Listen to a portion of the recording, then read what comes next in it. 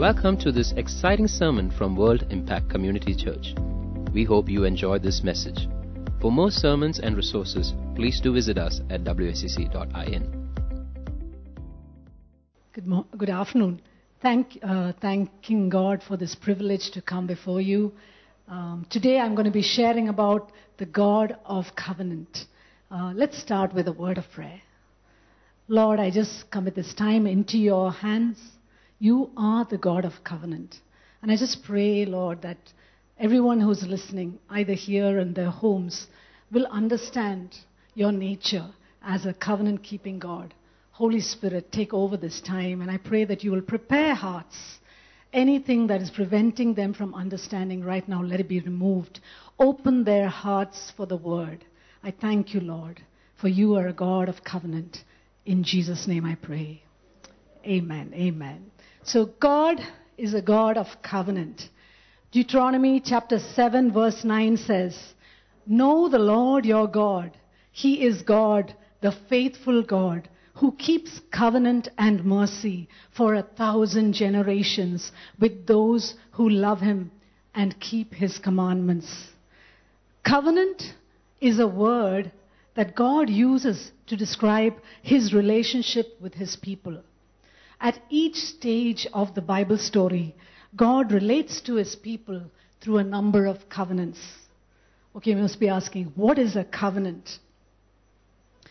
A covenant is a pact, a treaty, or a binding agreement, usually formal, between two parties of equal or unequal authority. Usually, it involves a stronger party and a weaker party. It could be between God and man, God and a nation, or two people.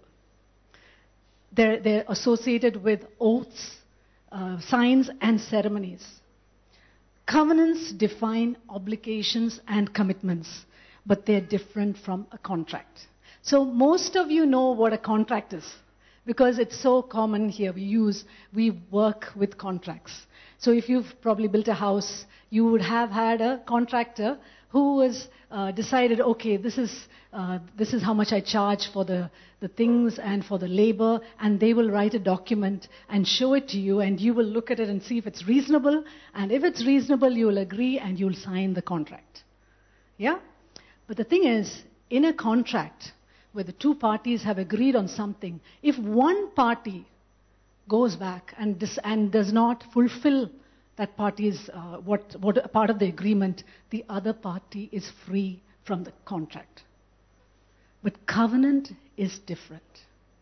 In covenant, I said that often a stronger party and a weaker party are involved. And when they make that commitment, even if one party breaks it, the other party is bound to stay in the covenant. And so, we can never relate to God like a contract, because he is a covenant-keeping God. Yeah? So the thing is, many of us have that relationship with God as like a contract. We said, I'm going to do this and that, and then God, you do this. But that's not the way God works. He is a God of covenant. So today, I just sense that I need to tell you more about this covenant-keeping God. So we're going to go through the covenants in the Bible. Covenant is based on love and trust, while a contract is based on mistrust. Naturally, you don't know the person on the other side of the agreement. You don't know whether they're going to cheat. So always like you're checking whether will they keep their part? Will they keep their part? But covenant is based on love. Yeah? The covenants can be conditional or unconditional. The words most often translated as covenant in the Bible, in the Old Testament, in Hebrew, is berit, which means it appears around 280 times. It means to bind by agreement. So it also means to cut. So often when they made the covenant in the olden days, animals would be cut and the blood shed. Blood had to be shed to seal the covenant. That is berit. The Greek word for it is diathek, which is used around 33 times in the New Testament. It means a will or compact. So actually when you say Old Testament and New Testament, that word is diathek, will, that happens after the shedding of blood. Yeah? So I said no. It's you. They break. An animal is killed, and the persons involved in the covenant walk through between the animals, saying that I will do my part of the covenant. If not, let this happen to me. That was the seriousness of this compact or this agreement. Yeah. Now, God's purpose for mankind has been revealed through covenants. So I'm going to take you through the Bible story, actually, because it's about covenants. There are 7 main covenants. And when we look at the word, it starts in the beginning. The first covenant was a covenant of creation, or Edenic covenant. It is a covenant that God made with Adam in the Garden of Eden. God tells Adam to be fruitful and multiply, tend the garden and have dominion over it. And there was a condition to this covenant. You can eat of all the trees in the garden except for one, the tree that differentiates good and evil. So that was the condition. The creation covenant is not explicitly written that it's a covenant in Genesis. But later on in Hosea chapter 6, verse 7, it says, "But like Adam, they have violated the covenant. There they have dealt treacherously with me." So God, through Hosea, says that this was a covenant that I made with man. So there was an agreement in Eden where man was walking in the blessing and was asked to take care of the animals, while God said, okay, if you keep your part and if you obey, I will bless you. But what did man do? Adam and Eve, they disobeyed and they fell. They fell and they broke their part of the covenant. In spite of that, God comes in and says, I'm going to make another covenant with you. And so God makes a second covenant. That's the Adamic covenant. In this covenant, we know that when Adam and Eve fell, curses, they were cursed. The curses, in the midst of that curses that were pronounced to Adam, Eve, and the serpent. In Genesis chapter 3, verse 15, God says to the serpent, I will put enmity between you and the woman, and between your seed and her seed. He shall bruise your head, and you shall bruise his heel. So this was actually talking about the Messiah that would come. And I said, God had that plan. He had a plan. I'm going to keep my part of the covenant, and I'm going to find a solution for you. And in fact, that verse is called the proto-gospel, or the first gospel. So in the beginning itself, God has planned a solution for man's fall. So that's the Adamic covenant, and it's an unconditional covenant. Man didn't have anything to do. God said, I've decided to do this, I will do it. And then we know after the time of Adam, there are men and women walking in the earth, but they're all going away from God. And it comes to the point where later on God says, I regret creating man. Just imagine the God of the universe to think, I regret. He said, I regret. But at that time, there was a man who was righteous, and that was Noah. And all of you know that what happened, there was a flood where only Noah and his family were saved, while the rest of mankind was destroyed. And after that, God makes a covenant with Noah. That's called the Noahic covenant. It was an unconditional covenant that God would never again wipe away the whole universe in a flood. And the sign of that covenant is the rainbow. Today it rained and it was sunny. I was looking whether there's a rainbow. But even now, that rainbow is there as a sign that God will never again destroy the whole earth by flood. Matthew's Gospel, chapter 5, verse 45 says, God the Father causes his sun to rise on the evil and the good, and sends rain on the righteous and unrighteous. So God has kept that covenant with everyone in the world, not just people who believe in him, where he sends goodness to both those who know him and who don't. That is his universal covenant. That is the Noahic covenant. And after the time of Noah, again, we see that men rise up against God. And they decide not to follow God. They think that, okay, we are wise enough. And they build the Tower of Babel. And they do all sorts of things against the will of God. And it's at that time that God called out a man called Abraham. And in Genesis chapter 12, God makes a covenant with Abraham called the Abrahamic covenant. Genesis chapter 12, verses 1 to 3. Abraham is 75 years old when God makes his covenant. It says, "Now the Lord had said to Abraham, 'Get out of your country, from your family, and from your father's house, to a land that I will show you.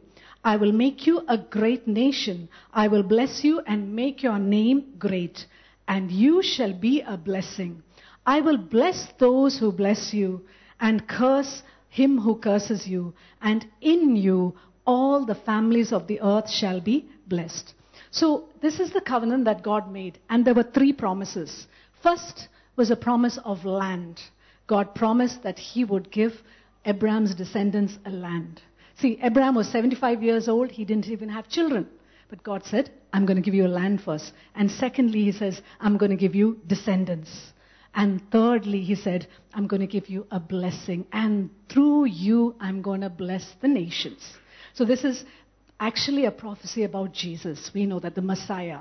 So that time itself, God makes an unconditional covenant with Abraham and says, "This is what I'm going to do." And we know at that time he is 75, but he goes on with life. There are a lot of difficulties coming, and still he doesn't have children. At the age of 99, he's still thinking, when is God going to do this? And in Genesis 15, God speaks to Abraham and says, "I am your shield and great reward." And Abraham says, "I don't have children. Would my heir be one of my servants' children?" And God says, "No, one from your womb, Sarah's womb will become a child." And he takes Abraham out and says, "Look at the stars in the sky. Your descendants will be like that." That's God's promise. And then Abraham says, "How will I know that this will happen?" And then God says, okay, he makes a covenant. He does a ceremony in Genesis 15. Genesis 15 verse 9 to 11 says, "So he said to him, 'Bring me a 3-year-old heifer, a 3-year-old female goat, a 3-year-old ram, a turtle dove, and a young pigeon.' Then he brought all these to him and cut them in two down the middle and placed each piece opposite the other. But he did not cut the birds in two. And when the vultures came down on the carcasses, Abraham drove them away." So now there's a covenant. I said, no, the animals are being cut, and Abraham is getting ready for a covenant with God. And what does God do? God puts Abraham into sleep. He goes into a deep sleep, and God tells him about the future. God says, "I'm going to take your descendants and take them into another nation, but afterwards I'll bring them back." He doesn't even have children, but God is saying all this. Yeah, he has planned everything at that time itself. And then Abraham's in a sleep. And at that time, in verse 17 and 18 it says, "And it came to pass, when the sun went down and it was dark, that behold, there appeared a smoking oven and a burning torch that passed between those pieces. On the same day, the Lord made a covenant with Abraham, saying, 'To your descendants I have given this land, from the river of Egypt to the great river, the river Euphrates.'" So at that time, Abraham is sleeping. And we see here a smoking oven and a burning torch. It's like the cloud and the fire that went with the Israelites. It is God himself who went through the pieces, through the dead animals, and said, "I make this covenant with you. And if I don't keep it, so be it with me." And God didn't even, usually the second party also is involved. But Abraham is asleep. He has nothing to do with this. But God has decided, "I'm making this covenant with you." And he keeps it. We know later on that God blessed him with Isaac and keeps it. So he keeps that covenant with Isaac, the same covenant with Isaac and Jacob. And it's through Abraham, Isaac, and Jacob that he keeps that covenant. Okay? So just imagine the God of the universe is known as the God of Abraham, Isaac, and Jacob. The God of the universe is known as your God. That is how he relates, because he's a covenant-keeping God. So that is the covenant to Abraham. And in Exodus 2, verses 23 and 24, we see later on how during the time of Jacob, Joseph, his son, is taken to Egypt, and there's a great famine, and all of Jacob's descendants go to Egypt, and for a season, the Israelites are slaves in Egypt. And it's during that time they start crying out to God. And in Exodus 2, verse 23 to 24, it says, "The people of Israel groaned because of their slavery and cried out for help. Their cry for rescue from slavery came up to God, and God heard their groaning, and God remembered his covenant with Abraham, with Isaac, and Jacob." And God raises up Moses, and Moses takes them out of the Egyptian from Egypt into the wilderness. And then God is going to take them into the promised land. So they're in the wilderness. And in the wilderness, God makes a covenant with those people, the nation of Israel. That is the Mosaic covenant. The Mosaic covenant was a conditional covenant made with a nation. The covenant was characterized by three things. There was the law, there were sacrifices, and there was a choice. So the law is the first thing, that is the 10 commandments were given to the people of Israel to obey. And the second thing is God knew that they couldn't keep the law. So he said, now even if you break the law, then you can repent, make sacrifices and repent, and I will forgive you. So God gave them the sacrifices. And thirdly, God gave them a choice. They could obey or not obey. God never makes us do things. He gives us that free choice. So whenever they obeyed, they would walk in the blessing. But when they disobeyed, the curses would come on them. So that was a conditional covenant with the people of Israel. Exodus chapter 19 verses 4 to 6 says, "You have seen what I did to the Egyptians and how I bore you on eagle's wings and brought you to myself. Now therefore, if you will indeed obey my voice and keep my covenant, then you shall be a special treasure to me above all people, for all the earth is mine. And you shall be to me a kingdom of priests and a holy nation. These are the words which you shall speak to the children of Israel." God tells them, I'm making a covenant with you. And what is their response? In verse 8, all the people said, "All that the Lord has spoken, we will do." So they agree to their side of the covenant. This covenant would serve to set the nation of Israel apart from other nations. So you may be wondering, why did God just choose one nation? But God did that to show us as an example, because other nations would look and say, oh, the nation Israel, the God of creation is their God. They are different, and they would understand that He was the one true God. So just as an example to know that this God is different, that's why God chose that nation. And in those times, their worship was in the tabernacle.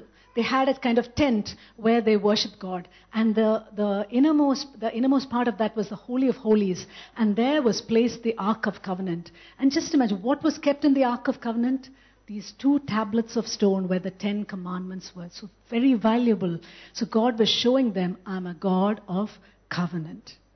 And this Mosaic covenant is the old covenant. It is now obsolete. And God has given us a new covenant. I'll be talking about that. Now, so God has given them the Mosaic covenant, and Joshua is the next person after Moses, and Joshua takes them into the promised land. And this is the promise that he gave Abraham, that he would take them to the promised land. God kept his promise. He brought them into the promised land, and then after that, the people were ruled by judges. Whenever a judge was alive, the people would obey, and God would bless them. Whenever the judge died, the people would disobey. It's like whenever the teacher is in class, the kids are quiet. When the teacher goes out, they're just totally so loud. That was how the children of Israel behaved in those times. And so whenever the judge passed away, everyone just did what they wanted to, and the other nations would attack Israel. And after some time, the people of Israel said, we want a king. So till then, God was their king. But they rejected God and they said, we want our own king. And God reluctantly gave them Saul. But Saul was not a king after God's heart. But Saul later was followed by David. And David was a man after God's own heart. Even as a king, he worshipped. He knew who his God was. He had such a good relationship with God. Yeah, and he desired to make a place of worship for God. He wanted to build the Lord a place of worship, a temple for the Lord. And when he desired that, God speaks to him and gives him a covenant. We read in this is called the Davidic covenant. 1 Chronicles chapter 17, verses 11 to 14. And it shall be, when your days are fulfilled, when you must go to be with your fathers, that I will set up your seed after you, who will be of your sons, and I will establish his kingdom. He shall build me a house, and I will establish his throne forever. I will be his father, and he shall be my son. And I will not take my mercy away from him, as I took it from him who was before you. And I will establish him in my house and in my kingdom forever, and his throne shall be established forever. So God promised David that your generations will be seated on the throne. So Solomon became the next king, and we know that. But that is the promise in partial. The greater promise was that I'm going to give you someone on your throne who is going to have a kingdom forever. And we know that is our Messiah, Jesus. He is our King. And he is coming back again to reign as King of Kings and Lord of Lords. So that was the Davidic covenant. And we know how a few kings, they obeyed the Lord, but so many of them went away. To the point that initially the kings of Judah some of them were obedient, but the kings of Israel went into their evil ways. But after some time, even the kings of Judah started sinning, and then God had to exile them into Babylon. And in that period of exile, so the Israelites, the only thing they held on was that, God, you're the God of covenant. You spoke to David, and you're going to be faithful. And that is how they went through that period of exile. If you read in Psalms 89, verse 29 to 34, it's a psalm by one person who understood that God would keep his covenant. His seed also, it says, verse 29, his seed also I will make to endure forever. That's the seed of David. And his throne as the days of heaven.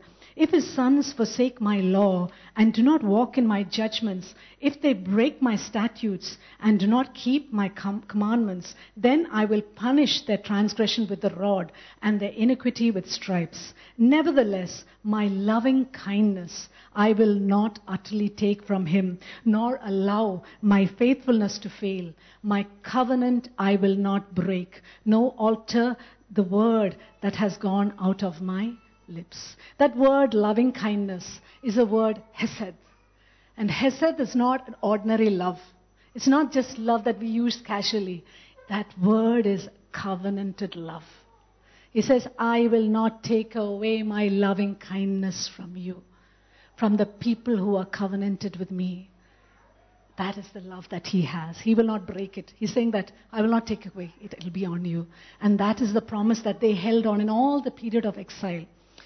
And so that's a Davidic covenant. And then we come to the new covenant. Yeah? And the new covenant was talked about in the Old Testament itself. Yeah? So the prophets, Jeremiah, Isaiah, and Ezekiel, they spoke about this new covenant that was coming.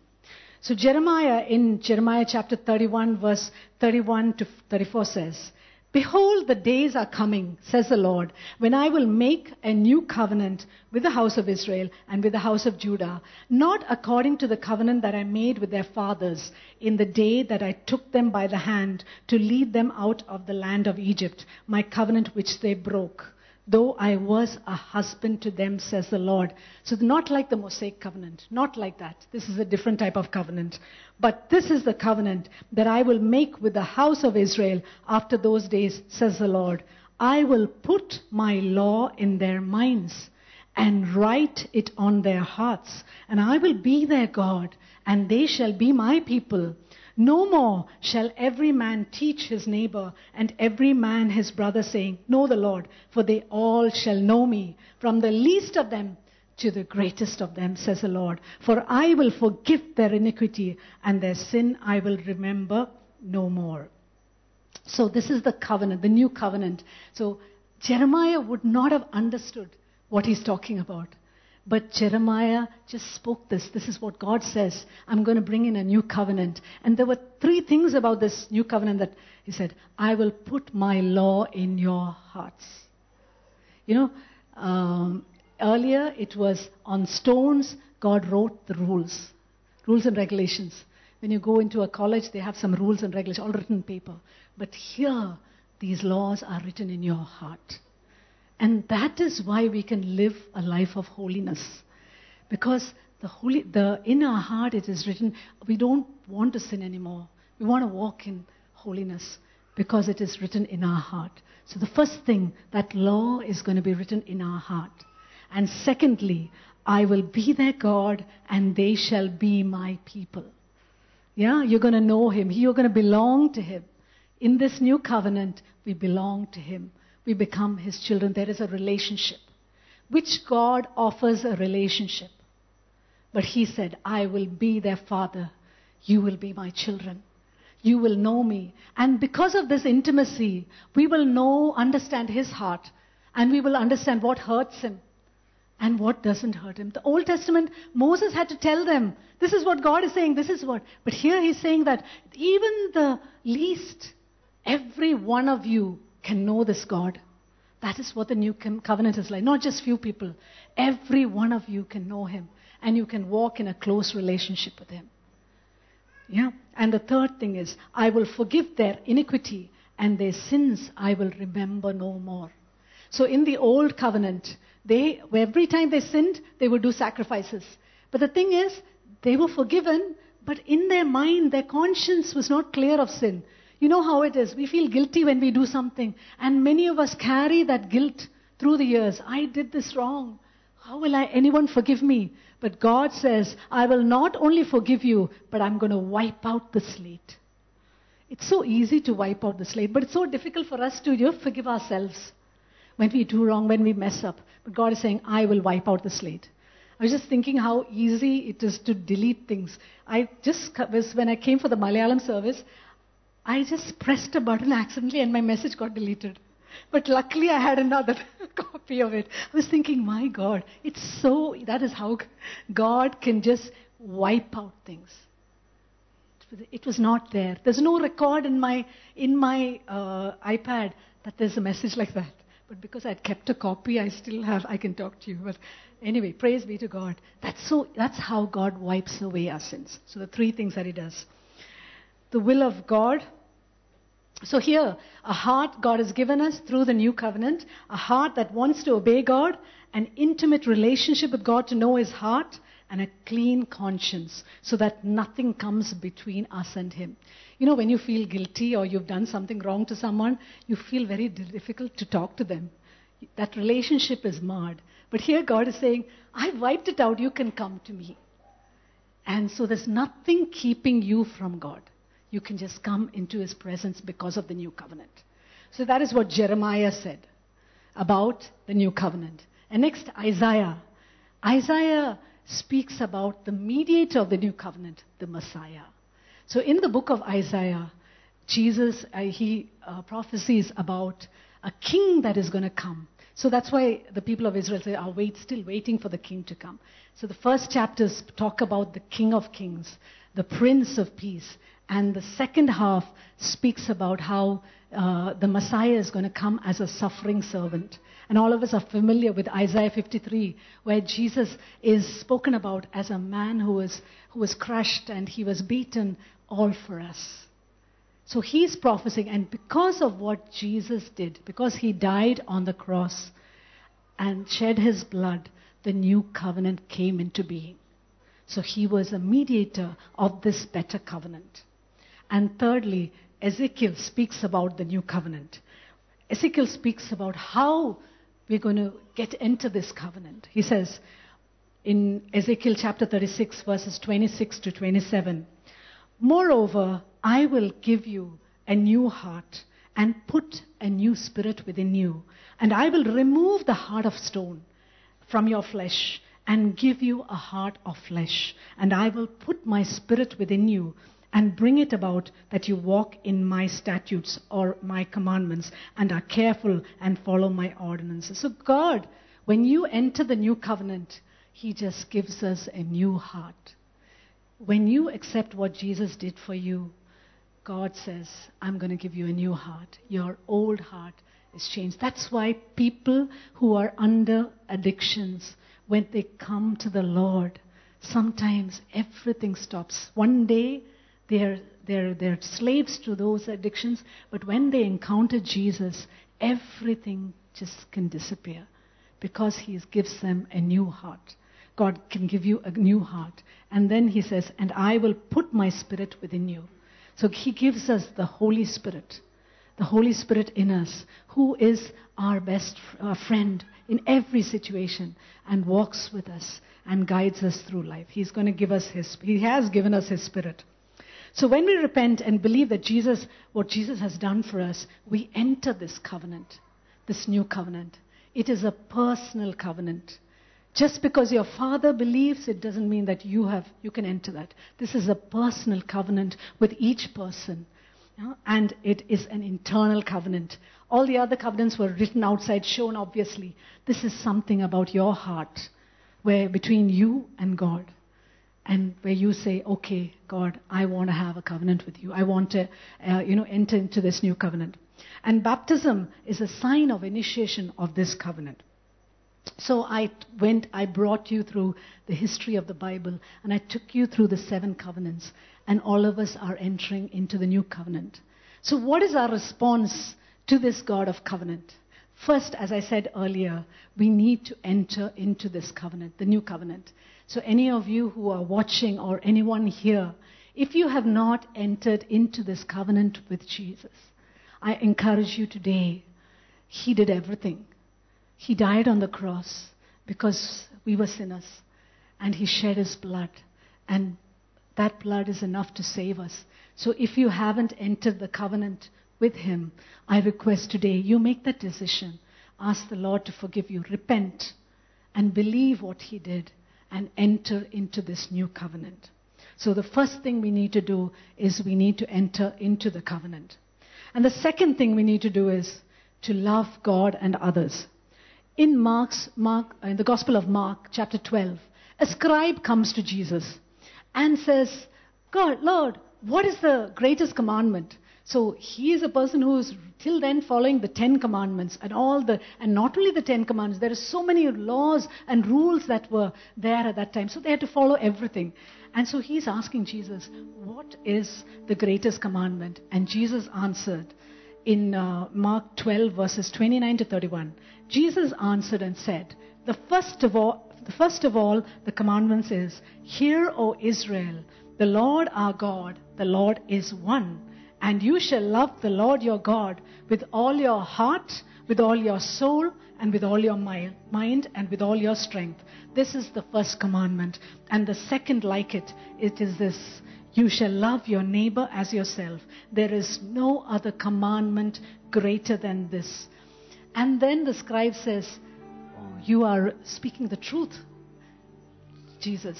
And Jesus says, the kingdom of God is not far from you. When we walk in love, the kingdom of God is not far from us. Our response should be to love this God with all our heart, with all our mind, with all our soul. Not with giving him second place. Giving him the first place.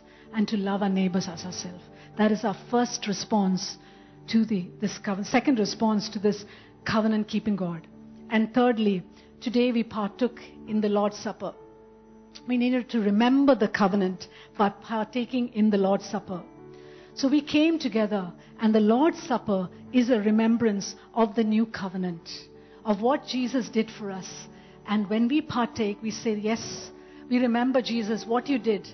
And we're proclaiming this, and also we believe that you're going to come back again. That is what we proclaim when we partake in the supper. And we come together as a family. We become one body when we partake in the Lord's Supper together. Luke chapter 22 verse 20 says, and in the same way, he took the cup after they had eaten, saying, this cup that is poured out for you is the new covenant in my blood. The covenant was established by the blood of Jesus. So when we partake of this covenant, we appropriate everything that Jesus did for us on the cross.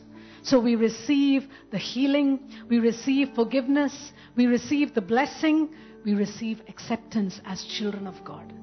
So every time you come, don't take that communion lightly. This is what is happening. We are remembering what Jesus did for us. Yeah? So we need to remember the covenant by partaking in the Lord's Supper. We also need to walk in wholehearted obedience. It's not good enough to come just every Sunday and listen to the word and go back. God is looking for obedient children. In the Old Testament, the kings Asa, Hezekiah and Josiah, they were good kings and they followed the Lord. And they made covenants with God. They said, they entered into the covenant with their whole heart to perform the words of the covenant which were written in the book. So in their knowledge of that time, they entered into the covenant. They said, Lord, we as a nation, we're going to enter into this covenant. We're going to obey everything you do. The Lord is asking you, will you obey? Will you be obedient in this covenant that you have with me? Will you listen to what I say and obey? So wholehearted obedience. And next, being covenant-minded in our relationships.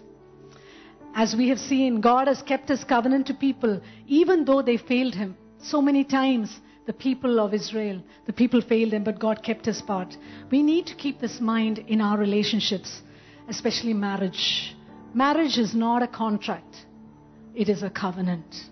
Before the eyes of God, our decision, like many times in marriage, we feel that the other person probably doesn't do the things that we want. They don't like the way they behave. But even in that, your attitude should be, I know that this person has wronged me or done so and so, but I decide to love and honor my spouse because of the covenant I have with God and with my spouse. That is the decision we need to take in marriages. As a believer, I don't know, many people now, because the word covenant is not spoken of, people don't understand that. But I'm asking this generation, when you enter into marriage, you're entering into a covenant. Honor that covenant. And God will take care. God will give you the grace to keep the covenant. God will give you the grace to honor the other person. Sometimes we are not honorable, but they will accept us.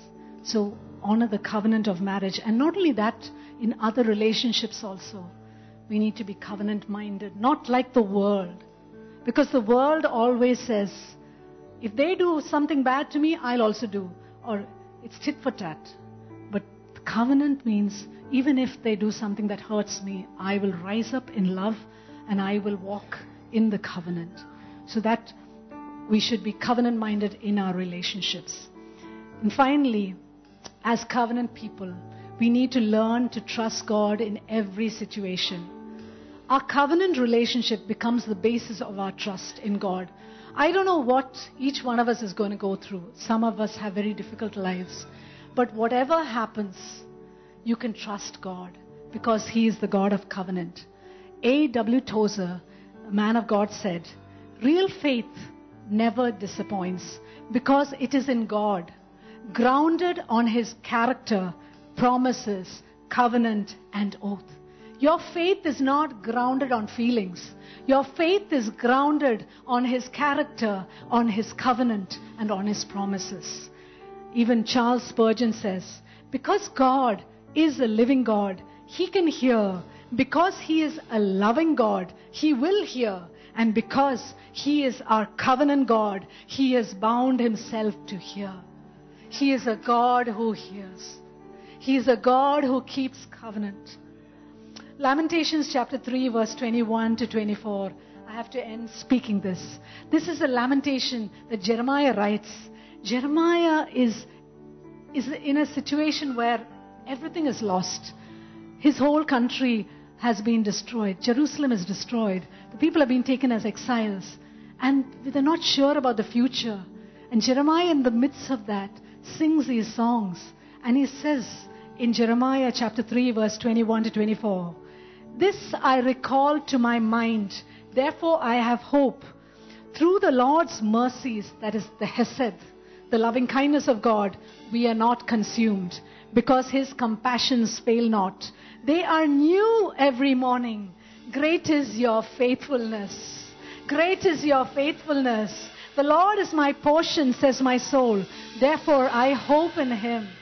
Every morning you can get up and say, Lord, great is your faithfulness because of your hesed, your loving kindness, which is covenant based. What a privilege to serve, to have a relationship with such a covenant keeping God. Hallelujah. Abba Father, what a privilege. What a privilege. Till the end He will keep us. He will keep us faithful. It's not us. We can't do it. He will keep us faithful to the end. And I pray that we will be a church who understands this covenant of God. Yeah, amen. Let's pray. Let's pray. Hallelujah. Abba Father, Lord, I just commit everyone who has heard this word into your hands. You are a God of covenant. And you asked us to enter into that covenant with you. And you are faithful to the end.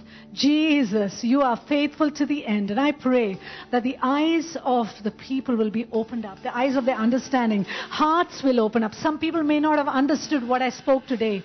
But I pray, Holy Spirit, that you will continue to speak to them. And that they, in the coming days, will understand that you are a covenant-keeping God. That you are a God of the covenant. And we will love you with all our heart, with all our mind, with all our soul and all our strength. Lord, as a church, let us be known as a church that loves you and loves others. This is our prayer.